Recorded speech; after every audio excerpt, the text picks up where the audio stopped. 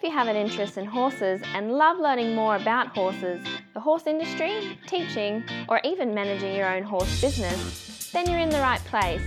We would love you to join us on our mission, which is to improve the lives of horses around the world through the education of riders, handlers, and trainers. So get comfortable, listen in, and enjoy. Our guest today at Horse Chats is Sarah Schlote. Now, Sarah's a psychotherapist by trade, and she focuses on horse-human dynamics, and I particularly want to talk to Sarah today about equine-assisted trauma recovery and also trauma-informed horsemanship. So a little bit of a slant there on, I suppose it's still horse-human dynamics, but I think Sarah's going to bring some very interesting ideas into the conversation here today at Horse Chats. But before I introduce you to Sarah, I just want to remind you about the vision for International Horse College. The vision is to have a world where people safely appreciate, respect and enjoy their horses, and the horses appreciate, respect and enjoy their people. And if you've got the same vision as International Horse College, then have a look at the website, internationalhorsecollege.com, registered training organisation 31352. Now, Sarah, today, how are you? Well, thanks, Glenys. How are you doing? I'm very well. And Sarah, you've come very highly recommended, so I'm looking forward to talking to you. But before we even get started, a favourite quote. If you've got a favourite quote that you'd like to talk to us about, and the reason I say the favourite quote is just so that people can get a bit more in-depth information about you and the way you feel about things before we get started. So what's a quote you'd like to talk to us about today? Yeah, and I think it'll be more of a principle than a quote, if that would be okay. Yeah, absolutely. Yeah, absolutely. Sure. And I think it speaks to what you were talking about horse-human dynamics, which is my main area of interest. And when I think about our relationships with our horses, one question I often tell people or ask people is, is your relationship with your horse a two-sided relationship or is it a one-sided relationship? And our relationships with our horses often reflect our relationships within ourselves and our relationships in other places in our lives. And if we're not doing our own work in terms of looking at our trauma histories, our relational histories, our patterns of interpersonal dynamics, our attachment styles, our nervous system dysregulation or regulation, if we're not looking at those things, it's very, very easy to misunderstand the horse and the nature of the horse-human relationship and blame the horse for very normal reactions to what we're approaching them within ourselves. Okay. It's interesting that you said that the relationship with your horse is often a reflection on other relationships, and I suppose that's where you come in with your work as a psychotherapist. Correct, yeah. Now, you've combined two things here. You've combined what I presume was your career, what you had done with your passion, which is horses. Is that how it came about? How did you actually start in this area of work? Well, it's really interesting. And I guess my first question back to you, Glenys, is how long do we have for this podcast? So that'll help me sort of structure my answer to that. Yeah. Look, it depends on your answer. Seriously. Okay. I think you tell me, and I think if it's so long as, I think I've been told that you can be short and boring or long and interesting, but you can't be long and boring. So as long as we keep it interesting, we can keep going. Great. So that's great. Thanks so much. I should have asked that before we hit record. Not a problem. That's fine. So interestingly, I've always loved animals and I've always had a heart for helping. And when I was very, very small, I wanted to be a veterinarian. And I mean, kids play make-believe and so on. Yep. Right. And I played make-believe veterinarian. I had an aunt who gave me a white lab coat because she was a nurse, and I had like a fake stethoscope and but I wasn't about horses at that time, although I did have a stuffed horse to play with. It was mostly dogs and cats. And that's what we grew up with. We grew up living on many, many rural properties, but my family is not a horse family. You have to look back many generations within my family to find horses. And if I forget, please remind me before we move on to the next question to tell you about the tie-in with the horse trauma in my family history that I recently learned about in the last year, which may actually explain why this whole draw to horses and horse trauma and human trauma might be in my blood.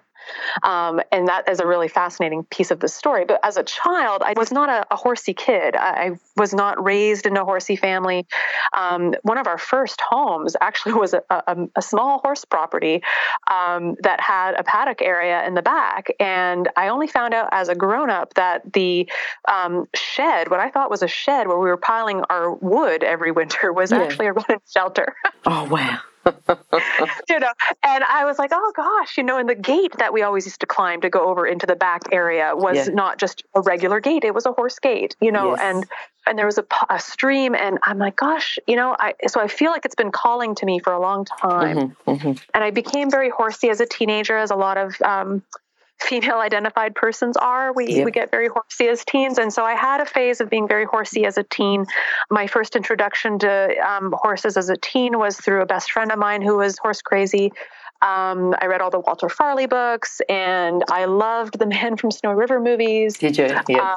Oh my gosh. Yeah. That was such an international hit. And, I know that was very much an Australian tradition. It's interesting though, because I saw, when I first saw even the first movie, it was in Australia, but then I was in the States and I saw it with a few Americans, and some of the jokes that I was cracking up laughing because I got it. Some of the Americans didn't get it because they didn't get the subtleties of the language. Totally. Yes. And so I'm full aware of the fact that there are probably, language-based sort of linguistic differences and pieces that I go, okay, I think that means something, but I'm not quite sure what it is. But even so, what's really fascinating is that it seems to have this international appeal. And I loved it. I fell in love with those movies and just watched them, religiously and over again. And always dreamt of doing the high country tours with Charlie Lovick and his family down in the Victorian high country, which I heard recently in the last 2 years that they've retired and shut down their horse tours to the Snowy River movie sites, which was such a huge disappointment for me. But it was something I always wanted to do. So I got into horses more as I became an adult. But it didn't start there. My interest in combining the human-animal connection in my understanding of what's going on relationally started with my dogs. And I started to volunteer in a nursing home program.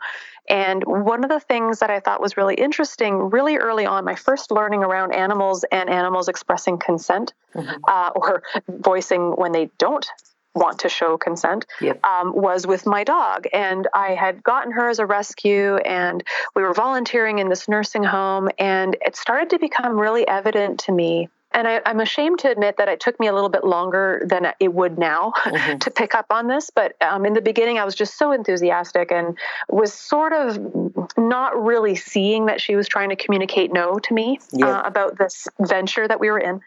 And I eventually retired her, and I was like, you know what? She's been trying to tell me for a while that she's not liking this anymore. And she showed it through what we now know are calming signals and stress responses and all these things. And I was like, man, and what was really fascinating to me this early on, this was back in 2003, and I was very, very interested in the fact that the nursing home residents didn't seem to notice that she was uncomfortable. And of course, how could they if I wasn't noticing it? But, of course, because I'm supposed to be there as the handler and model that. But even when I noticed that she wasn't willing to do it, it kind of put me at odds with the program, because the program was about them getting to touch the animal. And this whole idea of consent in relationship and bidirectional relationships with animals and touch and all this stuff started to congeal back then. That's a good 17 years ago now, my goodness. And so shortly after that, I went to the University of Victoria in British Columbia, Canada, where I did my master's degree in counseling psychology and started to get interested in the field of working with trauma. So I focused my degree on understanding trauma, and during that process, I got exposed to a number of different trauma therapies that I since went and got training in, which is another conversation perhaps for later in our call. But I got interested in trauma, and I started to really get interested again in the whole field of animal-assisted whatever you want to call it, and equine assisted / facilitated / whatever you want to call it. Yeah. And I made friends. I started to make colleagues. I started to get very, very involved in that field, even though I felt like a huge imposter at the time because I didn't come from a horsey background.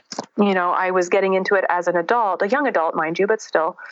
And I started to get very, very passionate about understanding. And my early forays into understanding horses were, at the time, there's either the traditional way, which is very aggressive and hard-handed, and or this whole new thing of natural horsemanship, and let's do it that way. And so I go, back then we didn't know much different. It just seemed to be the best alternative, compared to what else was available. Sure. So that was the lesser of the evils at the time. And so that a lot of us kind of came through that era of, well, let's just do natural horsemanship instead of doing traditional stuff. And there's a place for pressure release work, of course. And that's sort of where I am now, as I come at it from a more behavioral, broader standpoint of there's a room for pressure and release and there's a room for positive reinforcement, and both can be done really well and both can be done very inappropriately. Yep. And, so I've kind of evolved. But back then I was, natural horsemanship. I was all about that and was learning all about those things. And during this time, I was combining my understanding of psychotherapy and doing all these trauma trainings and working with various approaches for working with human trauma. Somatic experiencing was one, EMDR is another one. And I since sort of expanded my toolkit and have plenty of other trauma therapies under my belt now. But as I was learning these trauma therapies, I was like, goodness, one common factor to most of the modern trauma therapies is that they're based in mammalian psychophysiology. Yes. What does that mean, right? Mm-hmm. The psychophysiology, which is the neurobiology, the intersection between psychology and physiology, how our body and our mind intersect, of mammals in general. And these models of human trauma therapy were created based on these mammalian models, but the same knowledge was not being applied to the animals themselves, hadn't made it back to the horse industry, wasn't making it back to, all these other areas. And I'm like, I'm sitting here as this apparently non-horse person looking into the horse industry from this external standpoint going, why is this not being applied to the mammals, who were the very creatures who inspired these human trauma therapies, but we're not giving the same respect to the animals and applying those same principles? Like, what's the disconnect here? And so I started to focus my studies more and more. I got more, well-versed in horse stuff, and now have my own horses and have done many clinics and many approaches and many trainings, and now feel much less imposter syndrome, when I speak about horses, and have since addressed that for myself. But I was always very fascinated at this disconnect between modern human trauma therapies and understanding horses. And what I kept seeing was, these approaches where people are either blaming the horse or the human is misattuning to the horse and then blaming the horse for the horse's reaction. And I go, man, we do that in human relationships. It's called gaslighting, right? Where somebody mistreats somebody else or creates confusion for somebody else. And then that person has a very normal response of confusion or fear or activation or some sort of, dysregulating kind of response. And then the original person whose behavior the second person is reacting off of blames the second person for their reaction and makes them out to be the quote unquote crazy one. Yep. Right? While failing to look at the fact that this person's response makes a lot of sense given the context and, is an appropriate response based on what the original stimulus was, so to speak. Right. And so I go, but we do that to our animals all the time. I've said that in many other podcasts that I've been invited to speak on. And I'm saying it here. I want to evolve beyond that in our call, but I want to start there because that's where I started to bridge the psychotherapy world with my understanding of horse-human relationships. And I go, there should be horse-human couples therapists, there needs to be couples therapists for horses and their humans, because there's so much misattunement and gaslighting and projection and errors of communication. And what ends up happening is, because horses traditionally have been subservient, they have been, tools for human egos to ride around upon to gain points and gain glamour and prestige and what have you. There's this very authoritarian perspective of, oddly enough, horses should be seen and not heard. I think of like the 1950s baby boomers who were born, right? Children should be seen and not heard, and thou shalt do as I say, not as I do, and suck it up, princess, and all this sort of mentality of having to shut down and shut up because that's what the parenting was at the time, because of, as we know, trauma and various other cultural influences and industrialization that, all these things, and religion and so on and so forth. And I go, but we're quote unquote parenting our horses in the same way. We're expecting horses to not have a voice, to shut up, to put up, to be obedient. And if they're not obedient, they don't put up, they don't shut up, they're viewed to be disrespectful. And there are still people today who view children in the same way. There are still people today who view grown adults and relationships in the same way. And this whole thing around having a trauma lens came out of the human services field. And I go, why are we not having a trauma lens on horse-human relationships? Why is there not that same respect given to individuals to go, it's not what's wrong with you, it's what's happened to you and how you've had to cope to adapt to what's happened, right? As opposed to there's something inherently wrong with you. Why are we not taking that and applying it to the horses? And thankfully, as I became more well-versed in the horse world, I started to learn that, of course, there's more beyond natural horsemanship, thankfully, that natural horsemanship is but one small piece of the bigger puzzle of relating to horses. And so I took a course in the last few years through the International Association for Animal Behavior Consultants on working with feared horses. And they have a beautiful course that looks at something that a woman named Dr. Friedman came up with a number of years ago in working with parrots. And she called it the humane hierarchy. And what I thought was really interesting about the humane hierarchy is that it really represented, for me, the animal version of what I was talking about, which is this idea of a trauma-informed lens on horse-human relationships and behavior problems. And from a behaviorist standpoint, from an equine behavioral consultant standpoint, which I'm not one, but I really resonate with their perspective because it's what I do as a psychotherapist without being a behaviorist, because we've evolved well beyond behaviorism in the human therapy world, which is what I'm promoting for the horse world, is okay, so behaviorists look at the whole picture. They go, okay, humane hierarchy, according to Friedman, is we start with what are the antecedents? What are the conditions that are leading to the behavior problem? Right? And what are those conditions? Those conditions can be nearby, as in they're recent, as in they're immediate, or as in they're further back in the history of the animal. Right? Are they relational dynamics? Are they environmental problems, like conditions in the environment that are creating the behavior problem? Are they historical issues, as in past trauma, past negative handling experiences, and so on and so forth? And then we look at that first. And if you can address the antecedents first, often the behavior issues go away because we've addressed the conditions that are leading to the issues. And the goal is to do that first before trying to go and fix the problem, make the horse the problem, right? Try to fix the horse through various techniques. If we address the history, well, this is what we do as psychotherapists all the time. And so the bells started to go off for me, and I was like, gosh, that's really, really fascinating. And their perspective is, okay, start by addressing the antecedents, and then they start with the Lima principle, which is the least invasive, minimally aversive.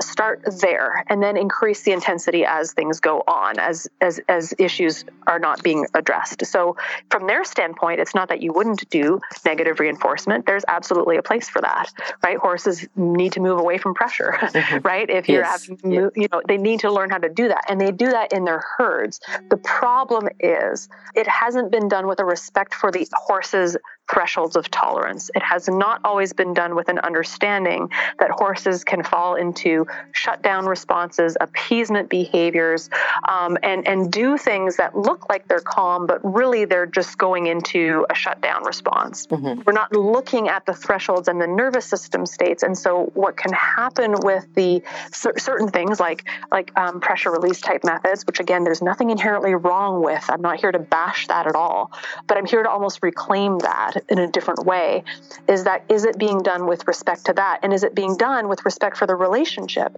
Are we addressing the relational antecedents that are leading to the problems first before going into the other things? And so that's one thing that isn't spoken about a lot in the humane hierarchy is what are the relational conditions? They look at things like handling techniques and, mishandling techniques, but they don't look at like the human handler's past traumas. They don't look at the human handler's attachment styles, right? They don't look at all the psychotherapeutic components because that's not the scope of practice of an equine behavior specialist.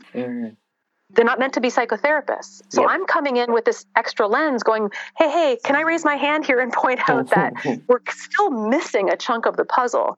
Is that the human in the equation, it's not just handling. It's the human's traumas. It's the human's way that they were parented or not parented, as it were. It was the messages they learned about attachment. It's their attachment security or insecurity in relationships. And how does their attachment style lead them to relate to their horses or use particular training methods? They've actually done an interesting study on that. People's attachment styles will determine to a certain degree what training methods they use and then what the horse's experience is as a result. And that's so fascinating. That's only just starting to be looked at. And so this combination is what really fascinates me. And it's because of my relationship with my own horses that I saw just how much I needed to practice what I preached. Because I wasn't seeing it. I chose to distrust all these awarenesses I was having and the knowledge that I had and put the trust in a horse trainer who didn't have those pieces because of my imposter syndrome and feeling like, well, this is little woo-woo, it's, surely it's not important.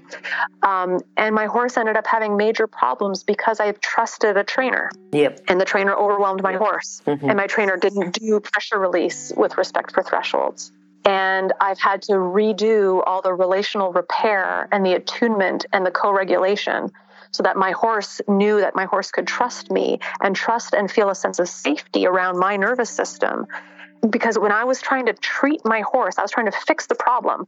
Let's use pressure release. Let's get heavy-handed. You're afraid of objects now because you never used to be because you got overwhelmed by my former trainer. So I'm just going to keep going. And, he's being resistant because he doesn't want to do the thing. He knows what you're asking. You just got to ask harder. And I would. And that's not in accordance with the humane hierarchy. That's not in accordance with what I knew as a trauma therapist. I had to repair my relationship with him because he didn't feel safe with me. I had to show him that I could attune and recognize his signs of no. I could recognize his thresholds and back off and release the pressure, not when he gave me what I wanted, but I released the pressure when I saw his first sign of no. And people go, but you're basically rewarding him for not doing what you ask. And I go, exactly. Sarah, when I said you go for it, don't put a time on it, but make it interesting, I think, wow, I'm just glad I let you run with that because Thank you. That was a brilliant answer. You didn't tell us about the horse trauma in the family yet, but I'm really enjoying chatting to you. I think that the way that you're coming in, with the whole respect for the horse, I'm really enjoying this.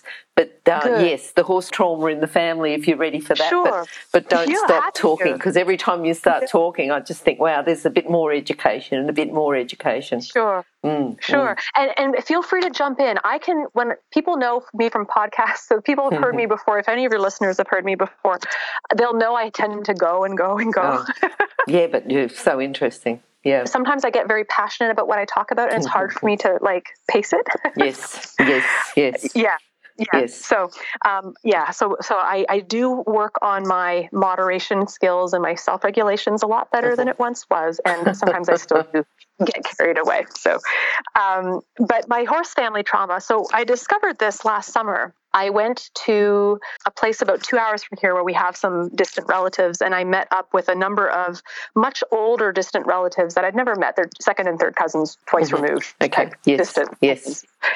But we all share common ancestors, within 5 generations. And so we got together and we all knew of each other, but we just hadn't had a chance to really meet and get together. And because they're much older than me, I was the youngest person there. I think we were a group of 7 people, and I I, as the 40-year-old, was like the youngest in the room. Everyone was in their like 70s, 80s, 60s maybe. And so I'm sitting there and we're looking at the mass collection of like photographs and family trees. And our family's always been into that. And it's something I've always really found interesting since I was a child. And so I got to really dive deep into some of that stuff. And as they were telling old stories of like, second great aunts twice removed, like these kinds of things, I fell upon a photograph of a woman and a foal. And I asked what that was about. And I'm probably going to mess up some of the details. But what I do remember, and I'm glad I actually videotaped that meeting that day. I should probably go back and rewatch that and see what the actual details were. But the woman in question was an aunt of my direct ancestor. Okay. And so, like, we're talking distance here. But it's way back in the bloodline. And so this aunt of my great grandmother, her aunt had a horse farm and a farm. It wasn't a horse farm per se. They weren't breeders necessarily. But they had a farm, and back in the day, you had horses to help the land, the plowing and all this. Yep. And there's a photograph of her with a foal. Probably a colt of some kind, not a baby, but like, it's not a newborn, but not older either. It's probably below the age of being a yearling. And there was a statement on the back, and one of the women who was a direct descendant of this distant aunt, great aunt, told me the story. And she said, well, this horse, forget the story exactly of what happened, but the horse got caught up in a rope and was choking to death. Mm-hmm. And the great aunt came along and rescued the foal, and the foal was able to live. And the foal was apparently near death, and this was a rather tragic story. I forget the story of why they had the foal in the first place. There's more details to it than this, of course. But it was this example of a woman within my bloodline who saved a horse from trauma. Mm-hmm. And yep. I was like, why is it that here I am, modern, a couple hundred years later, why is it as a person who does not have any immediate family within at least 2-3 generations who've had horses, who is, not only a psychotherapist, but super passionate about horses and horse human trauma and horse trauma specifically too, and being an advocate for horse trauma. And I go, well, I wonder if there's some blood memory there. Stop. I need to interrupt this chat for a hot off the press notification. That is, that the latest version of the book, 101 Careers in the Horse Industry, is now available, and the best news is that it's a free download. So if you work in the horse industry, if you have a plan to work in the horse industry and have a career in the horse industry, or if you know someone who plans to have a career in this fabulous industry, then this is an essential book for you to read now and then keep as a reference as you progress through your career. With over 100 jobs to choose from, you'll probably find at least one that you'd happily do without being paid. So simply go to internationalhorsecollege.com, scroll down to the bottom of the page and click on the 101 Careers in the Horse Industry button to receive your free career book. Imagine, maybe one day you could be a guest on Horse Chats. Do you think it's blood memory, though, or do you think that deep down as a human we all want to be in the situation where we want to stop any sort of trauma? Yeah. Well, and here's what's really interesting, too. If you have a history of your own trauma, there's more of an impetus to make that your life's vocation, for instance. Okay. Yep. Right? So most of us who are in the psychotherapy field are very well aware of the fact that most of us are wounded healers of some kind. Mm-hmm. I mean, people tend to know. It's, I was talking with a colleague of mine the other day about people whose children become therapists, and are all those people aware that the kids become therapists because of their family of origin issues? And are you aware of that? We had an interesting conversation about that, and I thought that was interesting, not to cast blame or to point the finger, but just more of a, just a rueful kind of awareness around that. And so this idea that we become, most of us who become helpers in some way, shape, or form is often because we, as young people, experienced our own harm, our own difficulties, and or learn to cope by being little helpers or caretakers. Okay, so if we're thinking about, the type of person that's going to have a best relationship, just their character traits, What sort of person is going to have the best relationship with the horse? I would say it's somebody who will have what we might say secure attachment, or not all of us had secure attachment growing up. I mean, I'm one of them. I had to work on it. Thankfully, there is a concept called earned secure attachment where we can work through our attachment difficulties and challenges in relationship and become more secure in our relationships as a result of having worked at it. So, hence why it's got that name. I would say individuals who have done the work, who have a secure attachment or an earned secure attachment, who have done the work of recognizing and have the self-awareness in relationships, not just of themselves and what's going on inside, but also what's going on and being able to attune accurately to what's going on for the other in the relationship. And so they've done some interesting studies around, I'm trying to think of the actual study in question that's coming to mind, but there was a study that looks at, in human relationships, individuals who have more accurate interoception. So interoception is the ability that we have to pay attention to our internal states, the information that comes to us from our body responses from the inside, right? And have awareness of all the complexity inside of ourselves, our thoughts, our feelings, our sensations, the parts of our personality, all these pieces.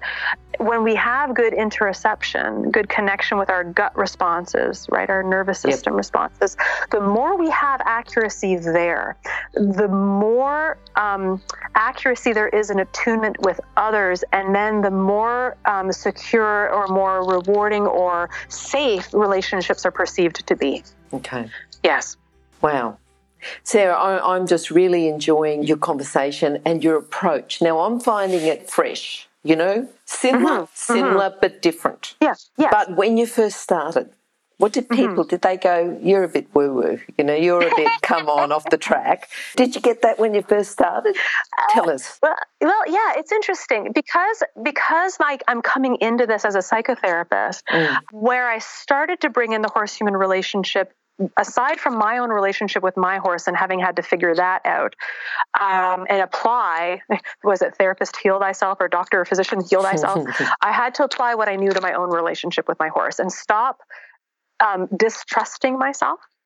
And assuming that I had to put my faith in other people.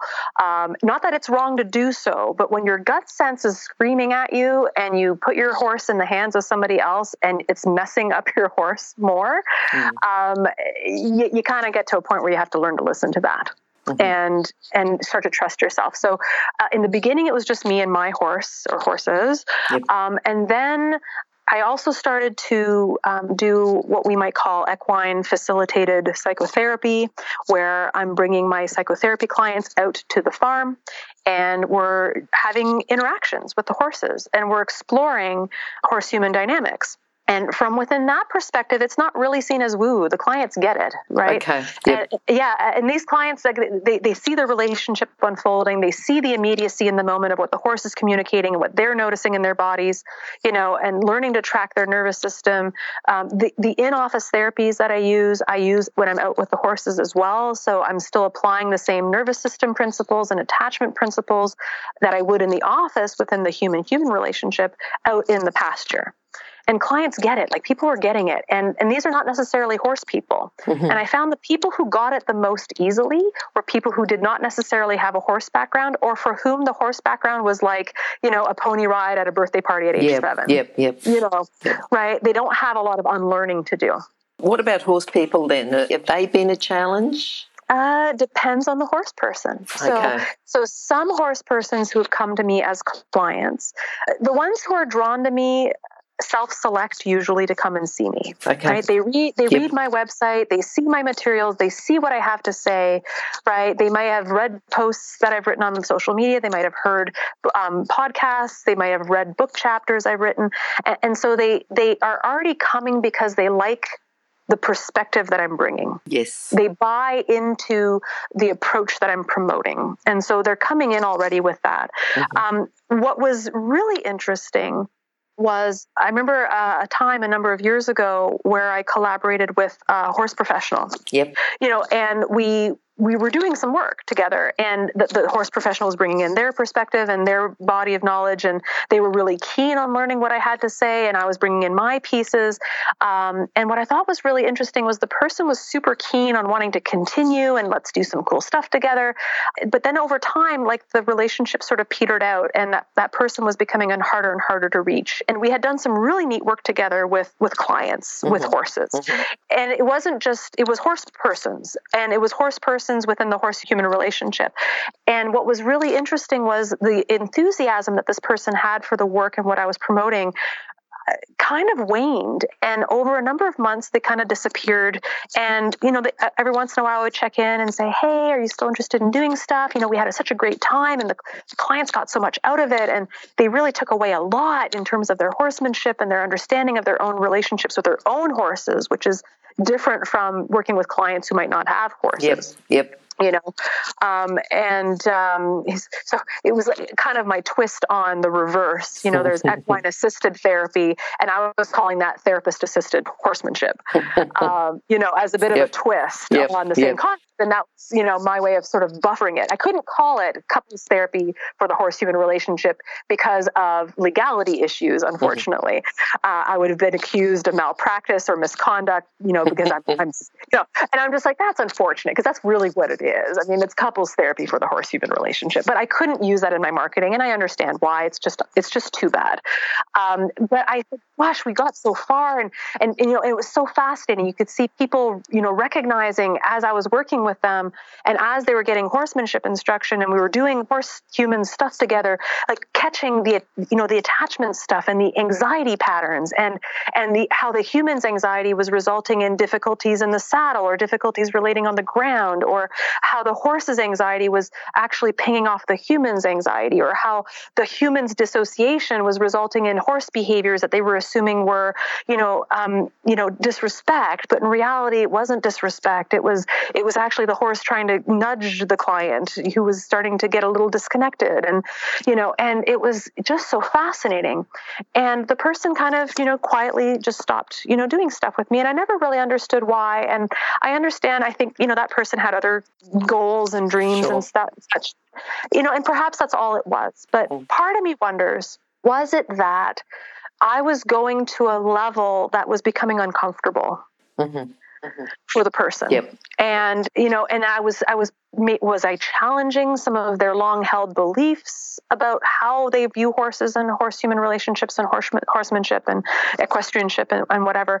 Like, was that putting them into contact with their own stuff that they hadn't worked on, and that was uncomfortable. And maybe that's not what was happening for this person, but I've since spoken to other people in the horse world, and it's not that they see it as woo-woo per se.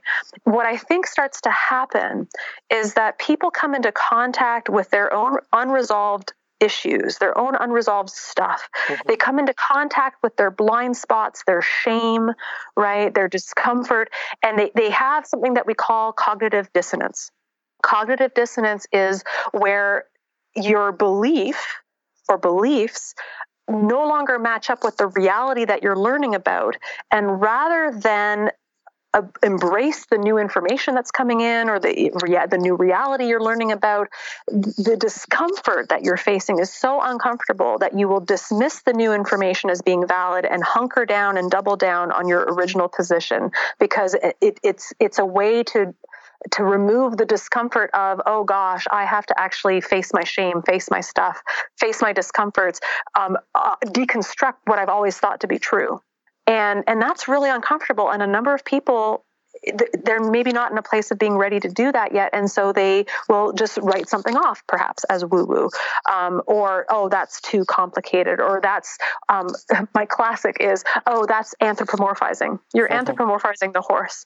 Okay. And that has become such a dirty word for me, because to me, it is the height of arrogance and shame and ego to say that it is anthropomorphic to look at what is going on in the horse-human shall I say, attachment dynamic, for instance, in the horse-human relationship, for instance, and say, well, let's notice the horse's, consent or lack of consent, or when are they dissociating? When are they shutting down? When are they appeasing? Are they in distress? Are they noticing anxiety? And people saying, well, that's just anthropomorphizing the horse. I go, no, that's what I call mammalial morphism. If humans and non-human animals all experience trauma, they all experience addictive behaviors to cope with the trauma and the adversity and the deprivation and the stress. They all have chronic obsessive compulsive behaviors to cope with stressors and captivity conditions and handling things. All mammals have a nervous system. All mammals have the ability to appease, to go into fight or flight, to go into shutdown. All animals can express a yes and a no.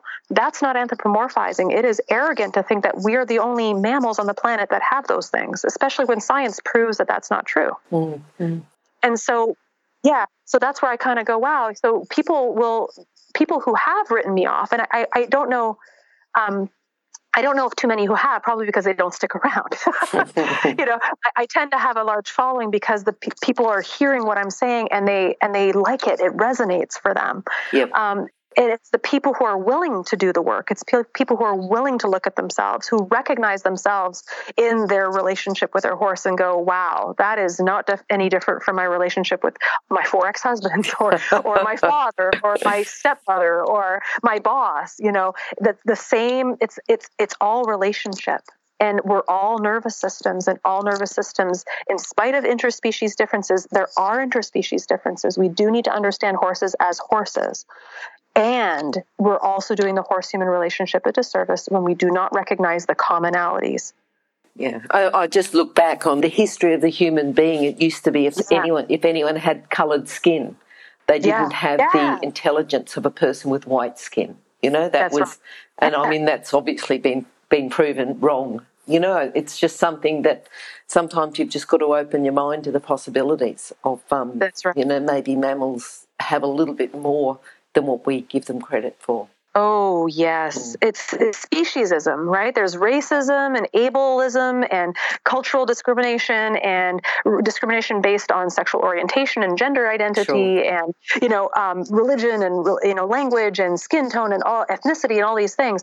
And I think I mentioned ableism and appearance. Gosh, there's this discrimination based on just appearance and weight, and all these things. And there's speciesism. Mm-hmm. There's speciesism. There's a really neat book called, I forget the title, I'm going to butcher it, but Some We Love, Some We Something, and Some We Eat, and it's and it's true, right? Yeah, we will easily eat a cow, but we will find it revolting to think about horses going off to slaughter, but we have no problem going and buying cutlets of a pig in a grocery store, And I'm not trying to advocate for anything specific here, but I'm just trying to make the point that we have a really long-standing anthropocentric way of being in the world as a human species. We've become rather parasitic, as we can see from climate change and the bushfires in Australia and, coronavirus now and all these things, right? Yep. And wanting to get off of fossil fuels and flying. And they call it the Anthropocene for a reason. Right. This is the first era since the dawn of time, because every era in history has been given a name by humans. Yes. Right. And they all end with scene, CENE at the end, and like the Miocene and the whatever. There's all these scenes, right? I'm going to forget them all. And my child paleontologist self, I used to love dinosaurs and fossils and stuff, is kind of berating myself right now for not remembering all the names. Pleistocene, there's one. But we have the Anthropocene. This is the first time that an era is marked by the influence of humankind on the devastation of the environment, on other species, on the planet, et cetera, et cetera. Okay. And so that's this anthropomorphism or anthropocentrism. And that is another reason why people might call this woo-woo. Okay. If you went out then in your role, working on therapist-assisted horsemanship. Sure. And you had one lesson to give. You'd have a group of riders, so thinking about the most common thing that they would have together, with challenge or whatever, common challenge for them. If you had to give them all one standard lesson, or something to tell them, to think about, what would you say to them? Oh gosh. I would ask them about what they're aware of is happening inside their bodies right now. Mm-hmm. And if they cannot feel their body, then that's good information for them. It's nothing to be scared of, right? We're often enculturated to not be aware of our bodies. We actually treat our bodies the way we treat our horses often, as a set of wheels to get our big heads around on, right? Yep. We're very disconnected from our bodies the way we're disconnected from our horses, right? And this applies to other mammals and other animals as well, of course. It's not just horses, but we're being very horse specific in this podcast. But it's like we often are that disconnected from our bodies too. Mm-hmm. And our relationship with our bodies is often very fraught with fear and shame and dissociation and anxiety and vigilance or hypervigilance. And so the more we can start to recognize and become what we might call embodied, the more we can recognize the degree to which we are disconnected from the different aspects of our experience, because we don't just have a body. We have sensations, impulses, emotional feelings, thoughts, beliefs, memories, mental images. We have parts of our personality, behaviors that are self-protective, even if they don't feel self-protective. That inner critic that we have is a self-protective response, right? Yeah. If I listen to my inner critic, then my inner critic is like, well, don't do that because da-da-da-da, and you're so stupid, and what's wrong with you? That is intended to keep us safe. Mm-hmm. Mm-hmm. It's intended to protect us, because if we listen to that, then we're going to try harder and work harder and try to appease more. And if we have a trainer, a horsemanship trainer, an equestrian coach, whatever, a riding instructor who on some level treats us and our horse the way our abusive grandfather did, yes, or our, you know what I mean, our school teacher did. If we have the unchecked, if we have not looked at our patterns of appeasement, our patterns of dysregulation in our nervous system, where we start to get fearful, and then when we start to get fearful, we lose connection with our bodies and we feel panic, and then somebody tells us when we feel panic, just suck it up, hit them harder, do the thing. And we were told when we were children, when we felt scared, to just suck it up and do the thing. We're doing something called a reenactment, what we call in psychotherapy, a reenactment, where we're repeating a familiar pattern, a familiar theme, or what some people might call a schema, right? A life theme or a pattern in the relationship with the horse. And it plays out with trainers, with coaches. It plays out all the time. And coaches, unfortunately, and I wrote a blog post about this a year ago, where I said, it's so fascinating to me as a psychotherapist looking in on the horse industry. And I look at, and I'm not saying all coaches, all instructors are like this. There are plenty who are becoming more self-aware, who have done their therapy work, who are doing their therapy work, who are recognizing their part in the equation of what's playing out with the horse and the human. They're seeing it and they're addressing it. They recognize that the horse and the human, their responses might be playing off of theirs, right? Yes. And so to help the horse and the human to have a different experience in the saddle or on the ground, the trainer has to be monitoring themselves, but that's still not across the board. In the therapy world, therapists know that if you're to become a therapist, you have to have done your own work, right? We're taught about how there's transference and countertransference. Transference is our clients' reactions to us, usually based on their own histories and stuff and what triggers they have and what we represent for them and what have you, and patterns of safety in relationship or not relationship. And therapists of various kinds have countertransference. We have our own personal responses to the client, whether that's a physiological activation response in our bodies, it's a personality behavior, it's an attachment thing, right? We have these things that go back and forth. And if we are not looking after our own internal process as therapists, as helpers, we're not going to be able to hold space and help our clients effectively. We're just going to repeat patterns for them. And unfortunately, that same stipulation, that same industry standard that is held for therapists, and not all therapists do this, but it's at least known within our industry that it's expected and highly, highly recommended. I do not see that as a requirement within the horse industry. No, it's not. It's quite different. And Sarah, I would love to open up this whole conversation. I think we can go and talk for another hour on coaches, instructors, and it's, as a coach myself, an instructor, this is something that I would like to talk about in a bit more detail. Can we get you back again, Sarah, to talk about that? I would love to. It would be very good, and I really like your approach.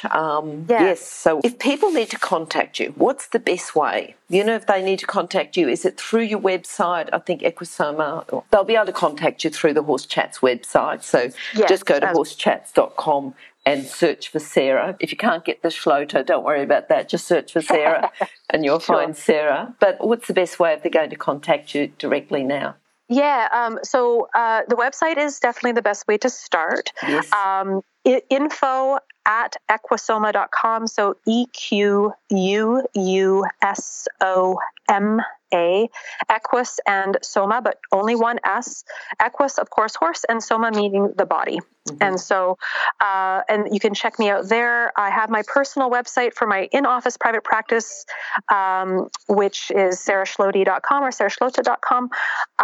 And then there's, of course, Facebook. I do have a LinkedIn account. If you try to add me on LinkedIn, please bear with me. I'm not very active on there.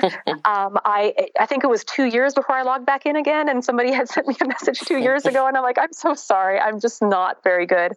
But on social media, I have a Facebook account, Sarah Schlote. You can look me up.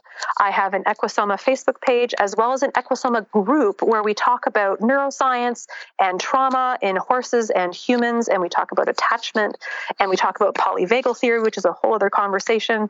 And we talk about research and practice, and it's just a really neat place.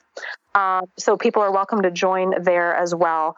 I will be we do also run a number of trainings every year.